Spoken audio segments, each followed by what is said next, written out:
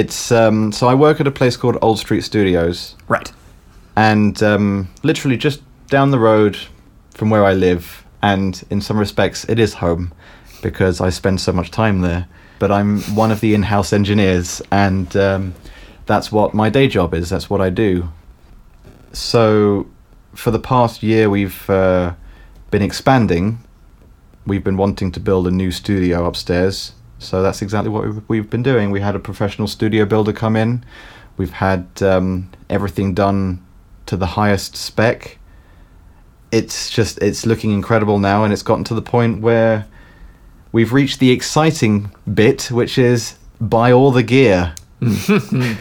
Let's fill it with gear. Let's get all of the stuff and just, all the stuff that we need. And I cannot wait to start working in there because it's going to be very exciting. I don't know how nerdy you want me to get in terms of talking about gear, but... Well, in terms of the nerdiness level, I mean, I think a lot of Kairos fans are sort of audiophiles who may be interested in that. B, it's not something I know about, so, learning experience. What I have been curious as to what makes it so high spec, because I feel like at one point in the process of, again, the Instagram stories that I've seen of its building, there was something that you said about it being like probably the highest spec studio in its price range for the area. Absolutely, yeah. No, it's one of those situations where we're quite lucky. Jerry, the guy who runs the studio, he owns the building, so that's more than a lot of people who run studios in London can say. Most people are leasing buildings, renting facilities, and then building a studio within those spaces, whereas Jerry actually owns the building, and he's got the right to do whatever he wants to the building. It's his place. Including that excellent, Spectrum mood light. Yes, exactly, yeah, the lovely RGB lighting that we've got installed. But to answer your question as to how to spec a studio and what makes it high spec, it's the way that it's built, the materials that the walls are made from, what are in the walls, like what is there to dampen the sound, how the room is measured, because when you're working with sound and you're working with controlling sound, as is the nature of mixing, you should be in the most controlled room possible. Because, a 3-meter room, that's just a box room. Whatever frequency 3 meters is, I wouldn't be able to tell you off the top of my head. Though that'd be really impressive if I could do that. Let's say it's 40, 50, 60 hertz, thereabouts. That frequency is going to suddenly be a lot more, it's probably a lot higher than that, it's probably 200 hertz, a lot more accentuated, and things that you mix, you're going to hear that stick out, and you're going to think, oh, I better bump that frequency down, not realizing, oh, wait, no, it's flat, it's just in this room, it's louder because it's being amplified by the shape of the room. So when you go and play that piece in another room or on a pair of headphones, suddenly things are going to sound really different, and it just doesn't translate to other speakers or other environments. So the whole way this room was designed was there's no parallel walls at all. Huh. Every wall that is opposite from each other is slightly angled. Mm-hmm. So it minimizes bounce between parallel walls. And then, of course, each wall is also treated in such a way that there's rock wool behind a fabric covering, which dampens the sound as well. And then the back wall is wooden slats, which have got different widths between each slat, and that diffuses the sound because each width will absorb a different amount of frequency spectrum. And behind those slats, we've got this thing called barrier mat, which is basically a hanging rubber mat that absorbs the super low frequencies without the need of 3-meter thick wall. Right.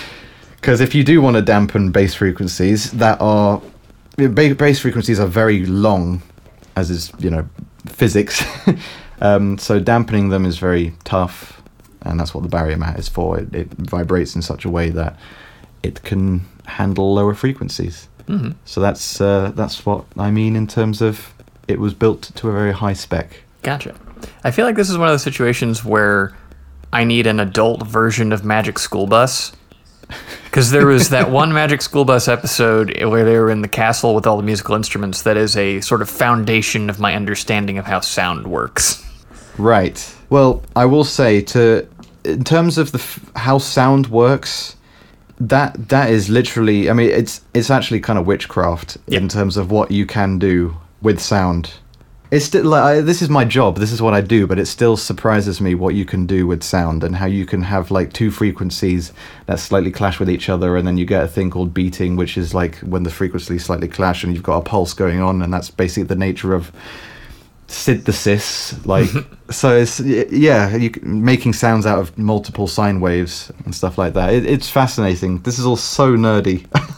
I apologize. Oh, fine. But this is literally, I live for this. This is where my passion lies. That's what podcasting is for. An excuse to talk about things that you want to talk about that you don't think anyone, face to face will want to listen to. That's true. That's very true. Brief sort of audio related story from college.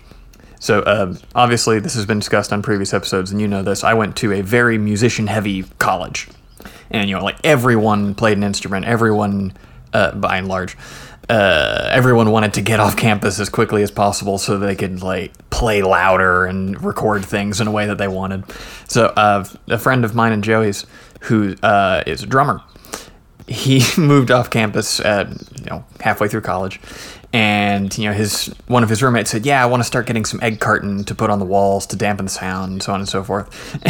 And so our friend just started saving the cartons from the eggs that he ate.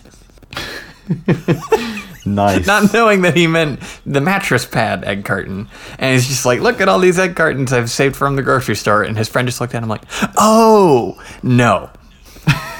Oh, no. So that was funny. Jesus. Well, I mean, that's so what, you had another friend who was saving up egg cartons for them? Yes. Wow. That's dedication. That's really nice of them. Yeah, I mean, eggs are a pretty solid staple food for the more responsible college human. True. Yeah, I will say that was not my my first year of uni. Oh boy, I don't think I ate a single egg. It was just all ready meals and pizza for me. Pre-made meals and whatnot. Microwave meals. Yep. Oh boy. Yeah, I think I was basically grey that year. I turned the colour of Tipex. Is that a thing? Is that a thing in America? Not the brand, but I can't recall what it is, but I've definitely heard it before.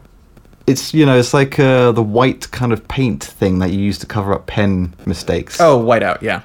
Yeah, right. We have it, and it's called Tipex. That's right.